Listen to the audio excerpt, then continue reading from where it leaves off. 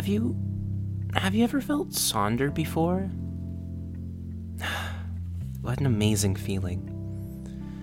Imagine you're the main character in your own book or movie.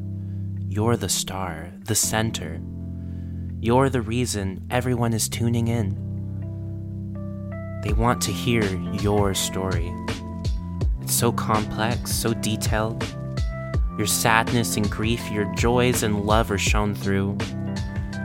But none of these events would have taken place, nor would your story make any sense without your supporting characters. You are the sum of the people you surround yourself with. Your friends and family in close reach to you. Not to mention that you have scattered acquaintances who may be a bit farther, but still have affected your story. But have you ever taken some time to notice, there in the background, blurred and distorted, the extras? Maybe the young woman in the coffee shop, sitting alone, sipping her latte and reading a book.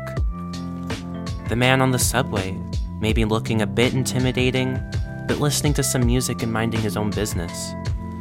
The people you pass by on the streets who, for only a brief moment, you look at and probably will never see again. Even though they're not characters in your story, it doesn't mean that they're not starring in their own. They have their own friends, family, routines, mistakes, triumphs, traumas. They're only present for a moment in a small scene in your life, but like an iceberg, they carry their large and imposing backstories with them. Everyone has their own story.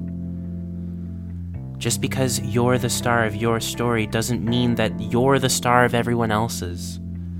You could be an extra in someone else's life. That's why it's so important to try to be kind. You never know how you could impact someone's story.